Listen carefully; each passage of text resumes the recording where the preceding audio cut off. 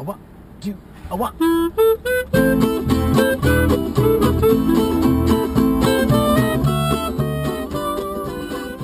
Welcome to Grape Minds, a wine-centric podcast where two wine-loving friends take a look beyond what's in the glass. We look behind it, too, through the bottom of it, too, and we tip it up, and we actually try a little bit of wine. We do that every once in a while. I'm Julie Glenn. And we also, as Julie said, taste a little bit of wine along the way. I'm Gina Birch. Today we're going to continue our look at grilling. I guess we're going to wrap it up, more specifically wines for grilling. We started our journey in Argentina and just talking about the majestic Malbecs and how they go so well with quality beef that country produces. And they're just like meant to be together, Malbec and meat. Yeah. Especially from that area. And then we also went over to Portugal where most of the grilling is fish, but they're also pretty good meat eaters over there. Yeah. And their wines are very well suited for grilled meat. So we figured that was a nice little A stop along the way. leap. And plus we're wrapping in all the traveling that we want to do that we can't do still. That's mostly what it was. Although we can travel a little bit, but we're just not going too far, it seems Yeah, like. not yet. Not yet.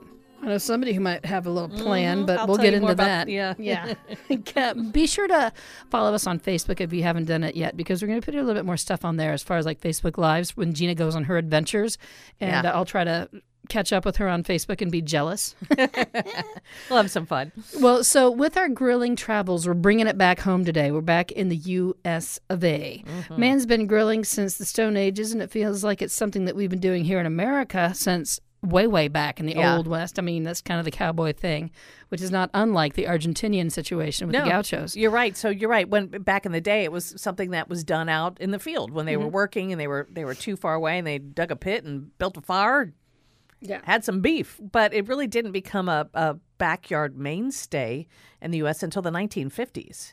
That's when it really became a big thing. And now it's so sophisticated. You just push a button and you got searing heat ready to go. I know, it's so great. Yeah. Propane when you don't have to wait for the charcoal. Oh, my Although I will gosh. say charcoal does impart a different and I think better flavor. It's just who's got time for that, you know? I agree. No, you're right. And part of the thing then with getting a better flavor on the propane, which hey, fire is fired, it's still going to taste good, has to do with seasoning, and that's a big deal with anything when you're trying to plan and pair food and wine. When we talk about grilling, you and I have been mostly zooming in on meat and beef, but we do know that there are plant-based folks, and I love grilled vegetables. I was over at your house over the weekend, and you had some grilled vegetables. They were amazing. Yeah, I do love some grilled veg with a little bit of balsamic action on there. Yeah. And, coming up here on the holiday weekend, and everyone's going to be grilling, or a lot of people are. And so, what do you really pair? And that's always that's the $1 million question. First of all, you drink what you like. But if you're a plant-based person, I always say go for a Sauvignon Blanc. Yeah. And I would say the ones from California, not New Zealand, and because those just to me get a little too acidic and grassy. Although I will say, and that's a generalization. I know. I'm not a fan of the Sauvignon Right. Blanc from New Zealand, but I will say, if you are having a fatty salmon fish, that might not be a bad idea if you don't want to go with a light Pinot Noir type thing. Oh, let me think about But that. I'm thinking you just threw a wrench into my day with that, but I'm I thinking like about it. the squeezing of the lemon over the fish, right? If you, I mean, what about a grapefruit? I mean, it tastes like There grapefruit you juice go. to me, All right. so maybe that'll work. That acidity cutting through some fatty fishage, or if you've overdone it with the olive oil on your grilled veg, which has been known to happen at my house. Yeah, mine too. Sorry. Or if you just don't have good olive oil and you have some other kind of oil, but it seems like it's still too heavy or weighing it down too Right. much. Or What heaven forbid coconut oil. Sorry, I'm just kidding. You're going on an oil rant. So what about Chardonnay at the grill? Where do you think that fits into the table? Because you've got, the buttery, oaky, and a lot of them. And again, I'm stereotyping because we know there's some beautiful Chablis and things that are just Very crispy. Yeah, crispy and some more linear ones. But I'm thinking, well, since we're in the good old USA for this podcast today and grilling, They are the pioneers of overusing malolactic fermentation Yeah. in oak chips. what about? But I always think Chardonnay goes well with scallops. Yeah. on the grill. I feel like depending on what you. Or if you're doing like grilled corn on the cob or like a grilled chicken situation. What about Oh, we don't want to grill our crab, though. It could crawl off. Yeah. I'm just kidding. Now, He's like, excuse me, that's hot. I have had a big, badass Chardonnay with a steak before. Yeah, I've been known to do that. And it cuts right through it. Oh, no, it doesn't cut through. It complements because Yeah, of the butter and the fatness of if you're wanting some comfort in your life and you would like to wrap yourself up in a big velvet blanket, you could do all that. You can have your fat with your big fat flabby shard. There's nothing wrong with it. I am not judging. I'm not anybody. either. But one thing you got to make sure to do no matter what while you're out there grilling when it's hot, and it will continue to be hot, I'm sure, even though we're at Labor Day weekend this weekend, and everybody's going to be out there to grill. Let's be mindful of our temperatures, people. Okay, you can grill your meats, but try to keep your wines from sitting there on the side of the grill just getting hot. Yeah. I want cooked meats, not cooked wines. Yeah, because, and we've talked about this a lot, but temperature can really impact how a wine is going to taste. Yeah. It just opens it up. You get nothing but the alcohol. And I think that, our experiences this past weekend, we tried our wines for today's podcast a couple days ago over the weekend. Because we really wanted to grill and fired that baby up. We did. But we got to also, be cognizant of the fact that sometimes we're dealing with some spices, right? And I fried my tongue, which is kind of sensitive anyway. But I used a spicy rub on the ribs, and I could barely taste anything in the wine. Well, it's interesting. We're going to transition here into the meat because that's really what most of us think about, I think, when grilling. And we were sent this really cool grilling packet from Seven Deadly Wines. And they've teamed up with Rufus Teague, which is a well-known spice blend. And they have sent us some spices for some of the ribs that we did as well.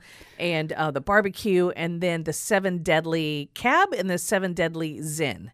And when I think of barbecuing, like the way we were with the sauces, Zen all the way. Oh, Zen all day, every day. So excited with, to see a this. good barbecue sauce. But to be fair, I did not use their rub because I had to put it in before you got to my house. Okay. So I used my own rub that I forgot was that darn spicy. So their rub, the Rufus rub, was not that spicy. No, man, that tasted when I stuck my finger in there. Yeah, it was good. It had like some orange peel or lemon peel or something, and just fragrant, citrus a little for sweet. Sure. Yeah, it was good. But the sauce was out of this world. The sauce was incredible, and it helped blanket over some of that spice that I overdid it with. Sorry. So let's talk about why Zens are so good with the barbecues. Well, because they kind of match that multi-layered fruit bomb thing. And it's also Americana, right? There's no more American grape than Zinfandel unless you're going with the indigenous American grapes, the Vitis labrusca, which is, different rootstock and everything. But so America kind of claimed Zinfandel a long time ago as its own grape because you don't really find it other places, although it did come from other places. It just seems to have evolved into the terroir where it's growing. Lodi being kind of the epicenter, am I right? Right, yes. Yeah, in California, just a little bit north and over in California. That's really great for Zinfandel. I tell you another place, Russian River Valley, they're making some beautiful Zens. You are my correct. gosh. The Zens from there are just luscious. Yeah. Jackass Vineyard, I think is what it's called. Yeah. And then you have Clay Moritzen up in Healdsburg and Limerick Lane down in Russian River Valley with Jake. And, man, they just all do some really great Zens. And this is what happened, the dynamic that happened with my weird tongue with spicy stuff. I just couldn't hardly taste anything. All I could really taste was that there was alcohol. For some reason, and I was very dismayed. But you were getting a lot of black fruit. You're getting some blackberry. I remember. Yeah, so we started with the Seven Deadly Zens, Zen, the Zinfandel, and I believe what year was that we had? Do you have that in front of you? The current one, whichever. It was pretty young. 2019. Yeah, so we needed to open a little bit. That's when we first poured it. It was like, okay, I just need to swirl and let it get in there and get some air to it. But man, I thought it had some good spice to it. It was aromatic. It had some of those dark red fruits, but it wasn't overpowering in any of the jamminess. It did have a higher alcohol. You were sensitive to the alcohol. I really was. I didn't think it was 15. It was around 15, and I think you were guessing it was higher. But yeah, because I mean, I don't know what the code is, but I've always been told by winemakers you can kind of fudge by it's like a 1 or 2 I think percentage points. Two's the most. And then Seven Deadly also makes a cab that again was super aromatic. It has raspberry and even some blueberries in there, a little bit of vanilla, which goes great with the barbecue sauce, that vanilla in there, and man, I just loved them both. I thought they were both expert. They went perfectly. Whoever put those two together with the Rufus Teague barbecue sauce did a great job. Yeah, I have to agree. The sauce really did help put the fire out on the tongue, and so I was able to access these a lot better after things calmed down. And I had to bring in, because, I always have to do something else and bring something else in. And I brought in an Ancient Peaks cab, because when you think of grilling and steaks and that type of thing, a lot of people just go right for the cab. Because why not? I mean, again, a lot of the California ones are big and tannic, and they've got a little bit of sweetness to them that kind of helps, like if you're using the hickory smoke or some of those things when you're grilling. But what I love about Ancient Peaks, and it's from the Central Coast, Paso Robles, that whole area has a history with ranchers who make wine. You've got Halter Ranch, you've got Hearst Ranch, Ancient Peaks, and a couple of other ones. So Ancient Peaks, they were ranching since the 1700s. They get their own fertilizer. Yeah, right. And they're in the Santa Margarita Ranch. Say that fast. Margarita Ranch, AVA. But they are still very big into the ranching. They produce their own beef, and then they make these wines. And I just thought of the tie-in with what we were doing with Argentina, because you have all of that beef that pairs with the wines, and they're growing the wines on property, or growing the grapes, not the wines. They're making the wine, but growing the grapes, and raising the cattle on the same property. So it's a really cool that there are places in the U.S., winemakers, that are still embracing that symbiotic relationship. Holistic kind of a situation, as opposed to buying grapes from here and there and then going into the lab and making something like a Frankenwein. But that Ancient Peaks was so good. And they also have a red blend that I tried, and I think it was Renegade. Man, it was so good. So if you can get your hands on any of the Ancient Peaks for your grilling this weekend, the Seven Deadly wines, we tried them. And again, those are two that are easy to find, the Seven Deadly, right? Mm-hmm. Yeah, you can find them. I remember Seven Deadly Sins when it came out in like 90, when was that, 97, 98? Mm-hmm. I remember that was when I was just first starting to like wine. I'm like, this is the most clever label I ever saw in my life. It is. It's changed. But always nice to revisit these that, I haven't had them in a while. Yeah. And it's like, all right, are they still good, or have they changed? They're affordable. Is this something that when I'm in the grocery store buying my meat for this weekend to barbecue, can I pick these wines up and be safe? Yes. But I'm going to say, if you can get a hold of this Rufus Teague barbecue sauce, I would highly recommend and suggest it. And that's saying a lot from a person from Kansas City who has some serious prejudices when it comes to sauce. But this is kind of a Kansas City person's style sauce. So what's the difference then with the Kansas City in comparison to other barbecues? Because I know that's like a fighting thing, right? Kansas City versus Memphis versus some Virginia. Of these, yeah, like the you do. Is it a dry rub where you guys? We'll do a dry rub and a smoke, and then sauce at the end and let it caramelize. That's usually the way it happens for Kansas Cityans. But it's just it's usually a tomato base. It's got a little sweetness to it. So it's not the vinegar like some of them. Okay.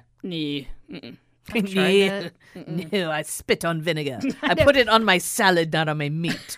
What is wrong with you? You could use that kind of barbecue sauce to toss your grilled veggies in, maybe. You could have like a hot salad. I'm so offending everybody that loves vinegar sauce. I apologize. Then there's mustard-based ones, too. Yeah. It's okay. You like what you like. And barbecue sauce is very particular and rubs kind of like wine. Just like wine. Just like wine. You like certain combinations, and there's no rhyme or reason, and there's no right or wrong, which I love about food and wine. There's really not a white and a wrong. I'm thinking you were talking about Chardonnay earlier. Yeah. Chardonnay may do really well with a mustard sauce. Oh, okay. Because if you think about mustard and you think about Dijon mustard, Dijon being part of Burgundy, which is the Chardonnay world, so a nice acidic Chardonnay might work well. I don't know. I'm just kind of going all the way back to France, which is weird for barbecue. But bringing like a mustard kind of base sauce and then onto like maybe a chicken or something like that and having a chard with it. That might work. I don't think it's weird because we think of things that are grown just like the cattle in the Malbec or the cattle in the cab or whatever, where things are grown together or made together. And like you just did a perfect example of Dijon and Chardonnay. I think that would be great. Yeah, it might not be bad. I'm going to try it. Do we have to barbecue again this weekend? And we haven't really talked about Pinot Noir, so I think we need to do that with some salmon, and then let's throw a Chardonnay in there and try that with it and see if your theory works. I think we should totally do that because you know that summer is never ending down here in Florida, it's really not coming to a close for much of anybody. Thank you to global warming, but I will suggest these are the 7 Deadly Zins Zinfandel. A solid buy, you know. Make sure you don't let it get too hot because with a higher alcohol content, that's all you're going to taste. If it's anything warmer than 20, at least just pop it in the refrigerator for 20 minutes, set your timer, and then pull that dude out and it's ready to go for your barbecue. But keep it inside. Don't set it on the little table next to your grill and let's let it get all cooked and be like, oh, this doesn't taste like it should. Unless you have an ice bucket out there that you ice can throw it in. Are good. Ice buckets are nice. Or at least have you gotten the stainless steel like little wine sippy cups kind of? Oh yeah, I've got some in your office right now. Those are good. Yeah. I love those. Just in case we were going to take a little roadie for later, I brought some. So if you're doing a naked grill too, let's suggest the cab for if you have like a ribeye happening for people. Right. Or anything with some fat in it. A cab with more tannins and stuff, always a good call when you have more fat because the tannins help cut through some of that. Right, and you said that much better than I did because I was talking about the ancient peaks. But you know that beef, you just put a little salt and pepper on there. If you have good quality meat, and then you just have a glass of that cab, and you're set. And this is part of that whole pairing thing. Like, do you want to be matchy-matchy or do you want things to complement each other in a opposites kind of way? So, like with Zinfandel, if you're doing a sweet kind of a Kansas City tomato-based sauce, then they're not all sweet, though. Some of them are kind of spicy. But if you do something like that, a Zinfandel makes sense because you have all those big fruit flavors that can kind of, you know, play ring around the rosy on your palate. Right. With the same kind of flavor profile. So as far as opposites, I think an opposite of a Kansas City barbecue in the wine world, I can't even imagine anything more gross, and I would not suggest it. If you did, like a New Zealand Sauvignon Blanc next to that. Yeah, I can't do it. It hurts me to think about. I would do a rosé. Maybe, yeah, that would be an opposite. Yeah, and if you really want to keep it super cold because you actually live at the core of the earth, which we do. So, well, we wanted to wrap up our series on grilling in the USA and in time for Labor Day weekend, and hope everybody has a very happy and safe grilling, and take some time to be with your friends and family and tell them you love them and eat some good food and drink some good wine and, you know, just maybe unplug for a little bit too. Turn off the TV. Yeah. But listen to Great Minds. And get the screen away from yourself. Yeah. Listen to it, put this phone in your pocket, put in your earbuds or your headphones or whatever you're into, then just listen to us. Keep the screen away from your face. Yeah. Get away from the news for a little bit. It is just, it's terrible out there. Yeah. I don't even want to do it. I don't want to look at it.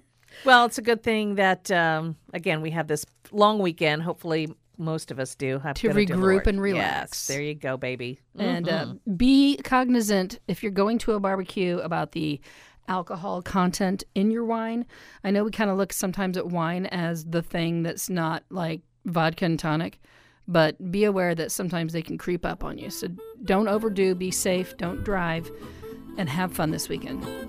Cheers! Woo!